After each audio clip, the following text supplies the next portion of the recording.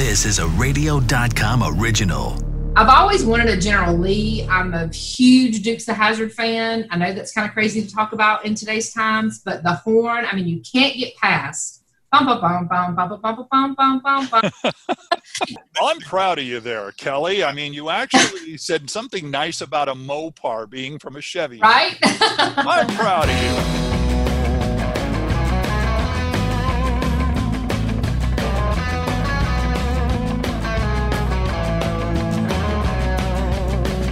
Hey, everybody. Welcome to an all-new edition of the Talking About Cars podcast, where it's all about everybody has a car story.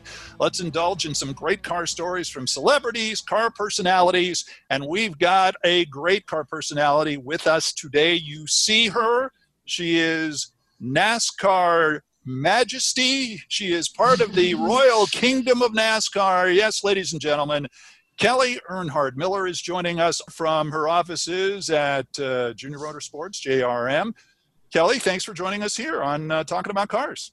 Yeah, you're welcome. Quite the introduction. I'm here in North Carolina, and all is well. Can't complain. And of course, one of the reasons you're here is this. Here it is, and it even looks like you. That's right, your new book called Drive.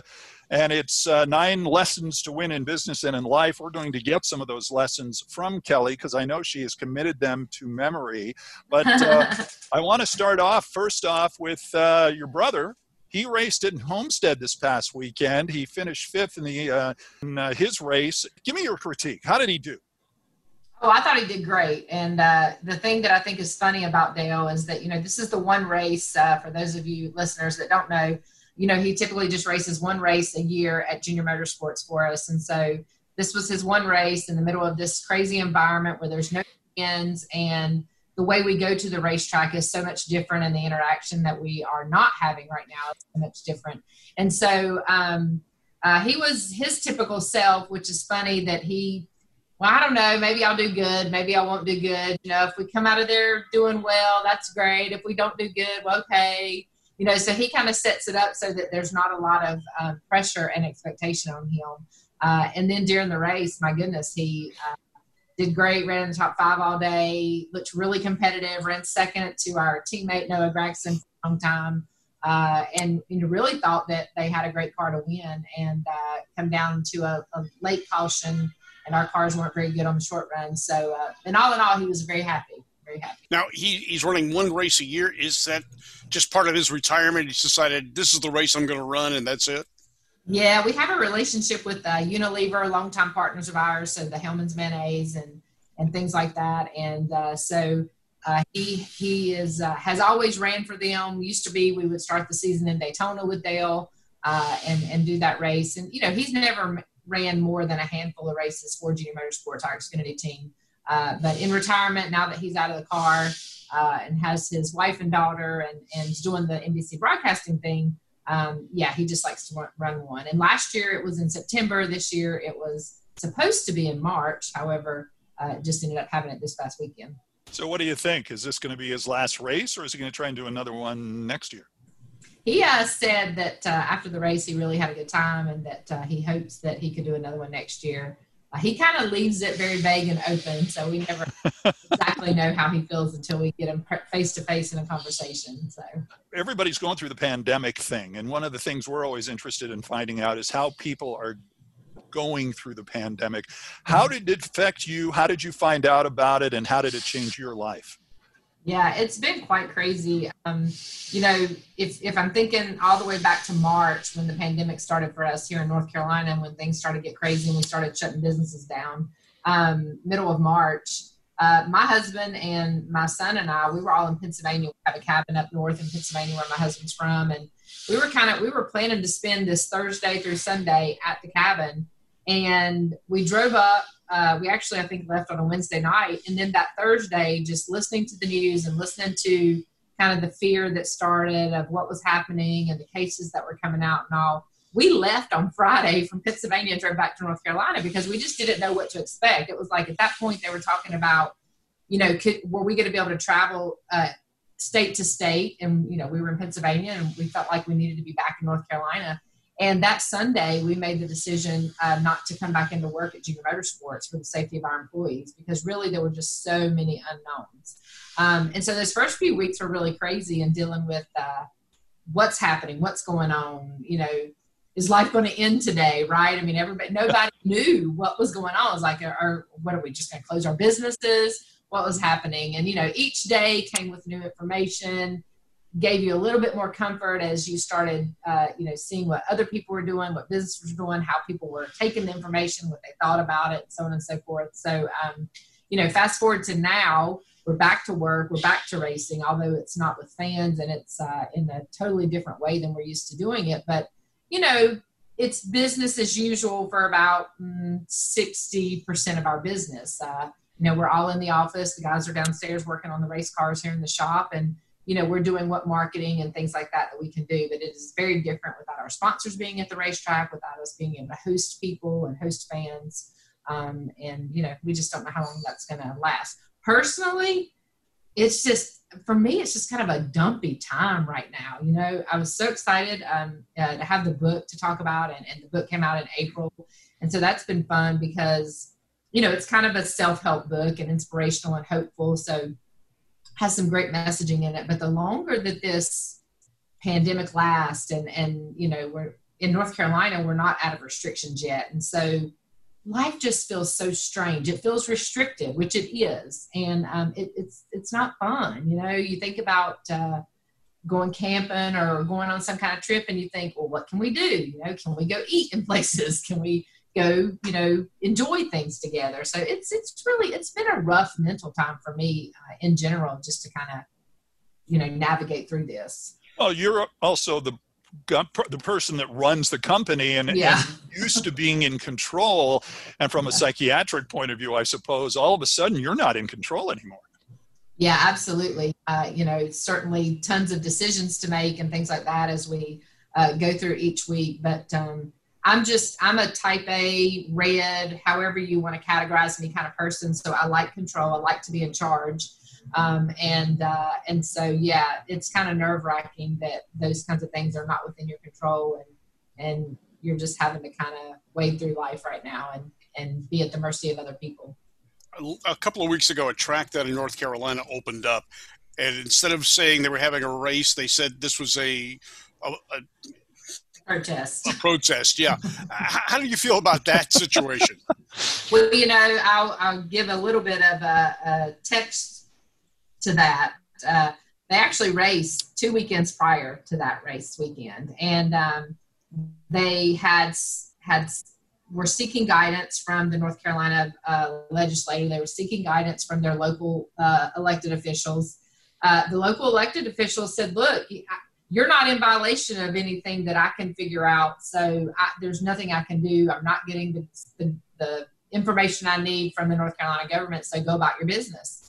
And it became a big deal because the first weekend that they raced, they had, you know, 2,500 people in the stands. And so pictures started going all over the place and people started talking about it. And so it wasn't until that third week that it really became a big deal. And because of what was happening, you know, in the world at the time and people protesting, and we weren't making those people, you know, go back inside, and you were allowed to walk the streets and protest, they did, you know, went ahead and said, okay, well, we're having a protest of our own injustice against the governor, against closing down and not able to run our businesses. And so that got worldwide attention. You know, it was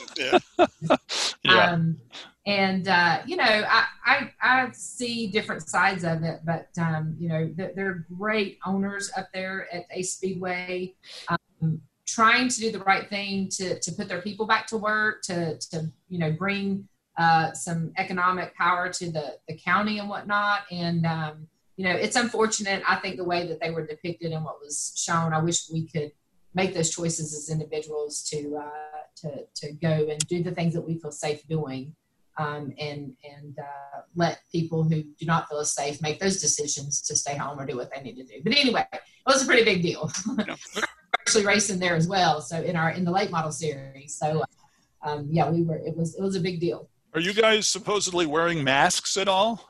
We are. So they're not mandated in the state. We are wearing them, and I just put mine on the table over there by my purse. We don't have to wear them in our offices at work, but all of our guys on the shop floor are wearing masks the entire time working. We are wearing them in our common areas, asking visitors to wear them if we have visitors. But a lot of business here in North Carolina, we are, one of the states right now that are seeing an increase in cases. So, it's all over the map as to what the masks do and that kind of thing, and preventing us from getting people sick, I guess, is the main point of wearing the mask. So, it's we're wearing masks. I can't breathe in them. I get so hot. I walk the halls, and my guys, I feel so bad for them because they're out in 90-degree heat, 80-degree heat at the racetrack, and they're wearing them all day. So they're wearing 10 to 16-hour day, hard at work.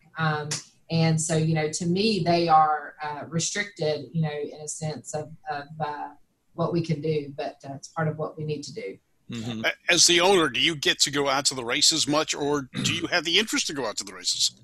Yeah, and so under the COVID environment, we cannot attend the races, very limited amount of folks. So we're typically carrying 40 folks to the racetrack for the 4 teams that we have. We're down to about 20, 22 people. We're allowed 5 people per car. Just recently, they allowed the one owner to come, and we have 3 owners, Mr. Hendrick, myself, and Dale Jr., and we could sit in a suite at the racetrack if we chose to. But typically, I would go to 8 to 10 events in a year. I usually travel to some of the marquee events like the Daytona race that we start the season at, and then different races where our partners are engaging and I might have responsibilities with them and whatnot. So, but yeah, I like to go. My husband works here at the race team as well, and so we do that kind of thing as a family, and so yeah, we enjoy it. NASCAR is going through a lot of changes as well. I was just curious some of your thoughts on that. Yeah, they've taken some big steps in the recent weeks from the standpoint of inclusion and making people feel comfortable at the racetrack, and so removing the Confederate flags and that kind of thing that they've recently put out. So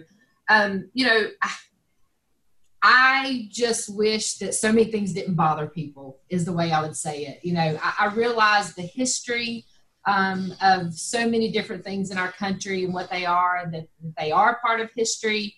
And me personally, I don't think back to, I wasn't a part of what that was. So I don't understand it from that standpoint. I understand it from reading it in the books, and I don't think anything of it. But I realize that it bothers people, and I realize that we're in a climate where there's lots of things that are offensive to people, and so if it makes it better for everyone to have less of that and see less of that and do away with things, that's okay with me, because I'm kind of one of those people that want people to be happy and go about life and try not to dwell on those kind of things. Are you familiar at all with Wendell Scott? Yeah, absolutely. Yeah. Okay, so apparently, for those who don't know, Wendell Scott was the first black driver in NASCAR history who was the first black driver to win a race. However, while he crossed the finish line first, this in Jacksonville, he ended up being called the 3rd place winner, and there was a big protest about that. He protested, and by the time that they realized he won the race, apparently the money was gone, the trophy was gone, and now his family's trying to come back and say, hey, you did give us the money, that's fine, you gave us a trophy, but it wasn't as fancy as the other original trophy. So now they're coming back and saying, well, they want NASCAR to give more of a celebration of his win back in 1963. He passed away in 1990. Are you familiar with that? Do you know if NASCAR would actually do that? Yeah, I don't. I actually happened to catch a interview with his grandson or his great son, and so I stopped in the house because I had one of the NASCAR shows on, and so I stopped to listen to what he was saying. So I wasn't familiar with the fact that he did win the race. They didn't score him as the winner, and so on and so forth. And the interview that I saw, he was lobbying for NASCAR to give him a trophy, and I'm like, let's give him a trophy, all for it, and he is a member of the NASCAR Hall of Fame. Wendell Scott is, and he is, yeah. Very familiar with him because of his spot in the sport and of the historical nature, for Wendell and his family. So, Yeah, I'm all for it. You know, I don't know if the celebration or whatever that I think being in the NASCAR Hall of Fame is a pretty big deal, and merits the celebration of his spot in the sport and that kind of thing. So, but I'm not familiar with all the ins and outs of it. But I'd say give him the trophy. I have a similar story. My husband was not similar to Wendell Scott, but from a trophy perspective, my husband is a racer and was a champion modified racer. And if you're familiar with NASCAR, there's a huge modified race at Martinsville Speedway. And the 1 year they offer grandfather clocks. Everybody knows that when you win Martinsville, you get this beautiful grandfather clock to put in your home. And the 1 year that he won the race at Martinsville, no clock. Guess what? So he didn't get a clock. And, and then we met, and then years later, he's telling me the story. He's like, the 1 year I won Martinsville was 2002, and they did not give out clocks then. And so for Christmas 1 year, I was able to work with the racetrack and get him a clock with the 2002 plaque on it. Even though it wasn't the original trophy of the race, he still ended up with his clock. Now, this is a great wife. There you go. It's a little bit different. Good job. Yeah. And so you're a racer yourself. You've driven, and you drove quite well, but you got out of the driver's seat. I did. I drove late model stocks in 1994 through 96, short tracks around North Carolina and the surrounding states, and had a lot of fun with it. Me and Dale and my brother Kerry all shared cars and shared a team called Chance 2, and really had fun with it. But I was in the midst of finishing school. I graduated college in 1995, so I was going to school for a couple years. I had a full-time job, and I always say, looking fast forward to our dad's death in 2001 and setting me up to come and work for Dale Jr. and run his business, I guess God knew all along what he was building me up to be. And that wasn't a racer. That was more on the business side. So I had fun with it. I missed it on occasion. Was lucky to have Danica Patrick drive for Junior Motorsports, which gave me that avenue to kind of live through her and see a female in the sport do good. So, but it's well past my time now. There's no racing in life. Doing this business, it's all good. But I heard somewhere that you were the best driver in the family. Well, I just own it now because that's what most people say. So when they're talking about the three of us racing, I'll hear quite often, Kelly was the best out of the bunch, and people said that my dad said that, and so on and so forth. And for the longest time, I was like, yeah, whatever. Dale, if you look at the record books and the statistics, Dale better finishes for an overall standpoint than I did. But, none of us, I didn't ever win in a late model stock car, and Dale only had 3 wins in a late model stock car. And so, we did okay, but I think I was a hard-nosed driver, an aggressive driver, and had a lot of the same qualities as my dad. And so that's why a lot of people, thought that I was a good race car driver and maybe the better of the 3. Dale was very shy, just a shy person in general. He still is. So I think that's a lot of times why they said that. What about other women in the sport? Team owners, team operators that are female. Are there any, or are there any coming up? Yeah, on the Cup side, there's a fantastic husband and wife, Jody and Tad Getchecker, who own the number 47 car, Ricky Stenhouse, and I forget who else is driving for them, but they have 2 cars in the field, and Ryan Priest is the other driver. And so, Jody is very involved in the sport and very looked up to from a female perspective. And I get asked about it all the time. There's quite a few females in the sport, particularly in like the marketing and the PR roles and that kind of thing. But, when you look at the top levels of leadership in terms of NASCAR and team owners and drivers, we're a small minority. There's some great Joe Gregory with NASCAR. There's some great women here who are, laying down the path, but certainly still, kind of a minority in the whole scheme of things.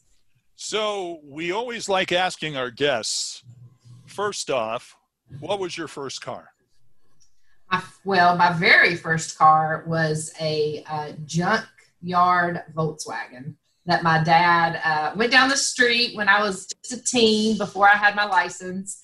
And I loved we had a motorcycle, drive a motorcycle. We had a little yard cart, drove that. And so he went down to a friend's junkyard here in Mooresville and picked me out this beater of a Volkswagen. It's kind of a burgundy purplish color. And so he let me drive that around the farm on our logging roads at the time. So first cars. My first real car, though, once I got my license, I got a 1987 Fastback Monte Carlo SS. Which I can understand that. I loved the Monte Carlo SS aspect of it. I was not a fan of the Fastback. It just made this car really long and bulky, and I felt like I was driving a hearse at times. And my dad said that was to protect me. He wanted as much sheet metal around me as possible. That makes sense. I get that. I get that. So, yeah. And then later, apparently, you found a Chevy. He got a Chevy Cavalier for you, which was a little better. It was. So for my 16th birthday was the SS. Then my graduation, I got a Chevy Cavalier, which I talk about in the book. Fun car. Love that car. From college, I got a dream car. I got an IROC. Okay. Oh, okay. Yeah, okay. Chevy Camaro IROC. Was super excited about that. Then my dumb self traded it for a Chevy Blazer. Not that, but I mean, I had a sports car. Like, what was I thinking? And We all do it, yeah. We all do it, right? Y'all make that one mistake that you're like, why did I ever trade for that one car? But now I live my life in Tahoes and Suburbans and mom cars. So what's the one car you would like to get back if you could? Was it that IROC or would it be something else? Yeah, I think it'd be the IROC. Just such a fun car. I mean, I've got some fun cars now on a daily basis. I drive a Tahoe, but I've got a 1972 Volkswagen that my husband gave me for my 40th birthday, kind of, tribute back to the Volkswagen of the old days. And I've got an awesome 2002 Chevy Camaro Intimidator, which were being built when my father, in 2001, they had a 83 Intimidator sold. And then they stopped making them when he passed. And so I was able to tag along to the back end and get one, thankfully. And so I have number 84 and love that car, love the power that it has, and such a fun thing to drive. It's a stick, so it's a lot of fun to drive. And I just recently inherited from my father-in-law a Buick that he allowed us to. I'm sitting here going to talk about it, and the name's going to escape me. Buick Riviera, 65 Buick Riviera. Oh, okay. Ooh, that was so. Yeah, when I was headlights. married, almost 10 years ago, he let us drive that car as going away from the wedding car. Mm-hmm. And, I just always loved it. So sleek and big, and I'm a fan of the big cars. Like my dad had a 65 Chevelle, Impala, blue, ice blue. It was the stick was on the steering column there. So I was always a fan of those kind of cars. So the Riviera I love, and my father-in-law just let us bring it. He always told me that it was mine, but it was still in Pennsylvania all these years. And he just let us bring it down to North Carolina, so it's officially mine now. Ooh, okay. It gets so many cool looks. I love it. Tell me something, and I've noticed this with the NASCAR. North Carolina seems to be the hub for NASCAR. Mm-hmm. Why is that? Well, I think that a lot of the roots of the sport around here, like my grandpa Ralph Earnhardt, raced in the 50s and 60s, and so Junior Johnson, the adage is that NASCAR was born out of the moonshine days and running moonshine, and so a lot of that happened here in North Carolina. And so the Junior Johnsons of the world that were some of the pioneers of the sport is just where kind of the sport got its footing here in the South. And so I guess that's kind of why it became a hubbub of we call our city, Mooresville, North Carolina, is Race City, USA. And 90% of the teams are right here within a 30 or 40 mile radius. Mm-hmm. Wow, that's pretty nice. And of course, Yeah.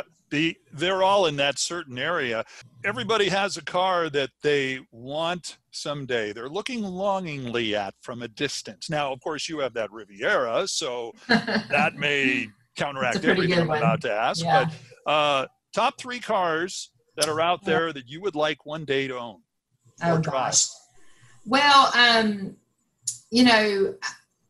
my father-in-law has, and my dad had a lot of cars. My brother has a fair amount of cars. My father-in-law probably has about 80 old cars. And I've really probably learned more about all types of cars in marriage with my husband than I did really before, because we were a Chevy family. So it was like, I didn't look past anything but a Chevy, right? And so I've gotten a lot more knowledge about cars and looking at old cars, and he has some really cool cars that maybe one day will be in my collection. But it's probably, I guess, a 30s or 40 model where they have the seat that's in the rumble seat. Yeah. Yeah. Those are pretty cool. I've always wanted a General Lee. I'm a huge Dukes of Hazzard fan. I know that's kind of crazy to talk about in today's times, but the horn, I mean, you can't get past. Bum, bum, bum, bum, bum, bum, bum, bum, bum, bum. And the jumps that car could make, Well, yeah. I mean, come on. Who doesn't want to set that up? Spoiler alert. I believe they used a lot of cars to create one or two jumps. I just wanted They did. That's what, yeah. So if you ever look online, you can see supposedly junkyards of General Lee's, right? Yeah, exactly. Cars that they used. But I'm proud of you there, Kelly. I mean, you actually said something nice about a Mopar being from a Chevy. Right? I'm proud of you. That's Randy really good. Randy's a Mopar guy. I'm also a Pontiac guy. And, gosh, if you think back about it, there's just so many cool cars, especially from, obviously muscle cars and from long ago. But, to me, they don't build as many cars, make as many cars. They're just not as robust as the lineups used to be when it comes to cars. Everybody now is into saving gas and, boo, boo. Things, right? Yeah, I know, right? So, to me, like a car is a car. Like, I want some meat in the car and there you go. Some robust, so, but. Well, your cars are hybrids. They burn rubber, gas, and oil. That's right. That's it. They do. That's it. All right. You came on to talk about the book. You've been very nice to work with us here so far. And so let's talk about the book right here, Drive, Kelly Earnhardt Miller. Yep. It is a 9 lessons to win in business and in life. Let's just get right to the meat of the matter. You have a photographic memory? I do. When did you know? When I was a kid. My dad used to, say, what's such and such's phone number? And I could just roll it right out. And he was always like, how can you remember all those numbers? But I can remember addresses and numbers and all of those kinds of things. Going through school, which I attribute a photographic memory to not learning quite as much because I didn't have to study. I could read a paragraph and take a test the next day or a week later. And I basically could see the words on the paper and just get through my test. But it wasn't as much absorption as probably I could have used going through college. But I kind of just used that memory to get by, so to speak. But it served me well, and all that's well and good. And I don't even need to know half the stuff we learned in college because I never use it.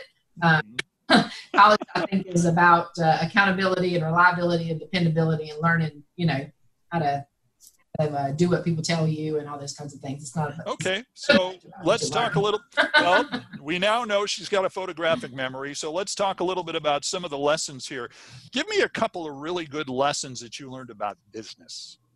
Yeah, I think a couple that stand out to me, and this wasn't always one of the forefronts, but leading from the heart has become really important to me. I was a hard-nosed leader in the very beginning. I didn't have kids. I was single. I was like, there was no excuses to not come to work and work hard and do a good job. But I have found that leading a group of people, leading by the heart, has been something that's very important to me. Aiming for the win-win, super important in this sport. One of the things that my dad really supported, and I can just hear him saying and ingrained in us was, particularly from a NASCAR perspective, we are driven by sponsorship for the most part. And so coming up with situations that work for the sponsor and work for the team and making that a win-win to try to have a longer sustaining relationship instead of just looking at situations as what's in it for me. You don't ever get really far if you do that very long. So, but there's lots of great things in here: managing your emotions, being approachable. A lot of things that I really struggled with through my childhood, and then coming into business, really learned the value of them and why they were important. Talk a little bit about a couple of lessons in life that really stick with you. One of the things that I think is important is just, hitting situations head on and honest. You can't really go wrong being honest. Doing the right thing. Yeah, doing the right thing. I mean, you can be judged and this, that, and the other, but if you stand on your convictions and you're honest and you do the right thing, it'll work out in the wash. And timing. Timing is important. Yeah, timing is important. And do we ever know the right time? I think that a lot of times you just going with your gut, going with your heart, doing the due diligence, going through things, and it'll work out. Bob, do you have any other questions there? No, you read the book. I'm just the racing part. Well, one thing I noticed, though, there are absolutely no pictures in this book, Kelly. What happened? No. Well, I asked about that. So in Delaware, we worked with the same publisher, and I said, so when are y'all going to ask me for the pictures? And she said, well, honey, your book doesn't have pictures in it. And I was like, why not? Yeah. So, yeah, autobiographies have pictures in them. And so apparently mine's not autobiography enough, even though we have the first 4 chapters in part 1 about growing up as Dale Earnhardt's daughter and whatnot. More of a business book, but I still think it could use pictures. I think it'd be fun. Come to think of it, I don't know. My social channel.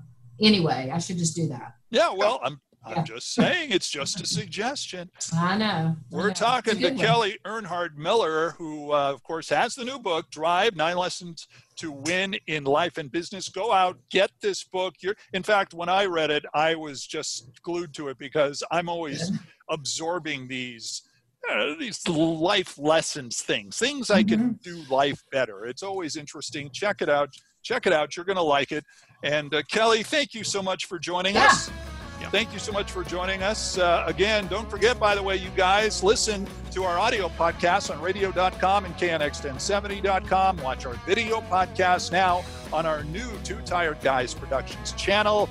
You can see Hot Rod Bob with, of course, his gas show, Great American Auto Scene. Of course, Bob, we all know what your introduction is to your show. I'm Hot Rod Bob, and you've got gas. I live with this every day. That's what it is. Don't forget, subscribe to both. You'll get all of our shows. Follow us on social media. Become a Two Tired Guys patron. See exclusive videos and get some swag as well. Until next time, I'm Randy Cardoon for Hot Rod Bob and Kelly Earnhardt Miller. Join us next time as we have some fun talking about cars. See you later.